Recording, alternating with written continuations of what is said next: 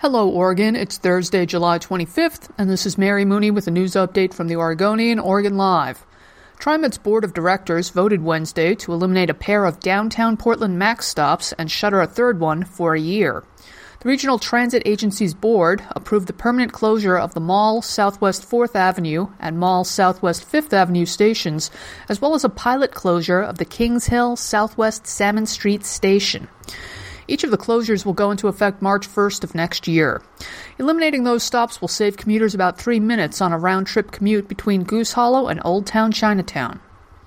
Elsewhere, a cougar has been seen in the Boring area. The cougar was seen this week at property off Southeast 312th Avenue, which is near US 26. The big cat was later found in a tree. It took off after a neighbor apparently fired a gun at it. State troopers were called to the area, but the Oregon Department of Fish and Wildlife said the big cat doesn't appear to pose a threat.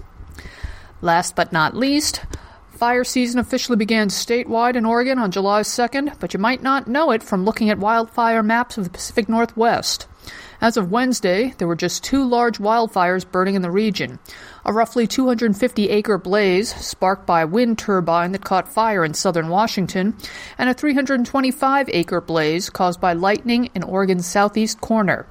That's good news. It means that so far this summer, the Pacific Northwest has been spared the massive evacuations, toxic air laden with particulate matter, and constant anxiety brought on by extreme fire seasons of recent years. For these and more news stories, pick up today's copy of The Oregonian or head to OregonLive.com.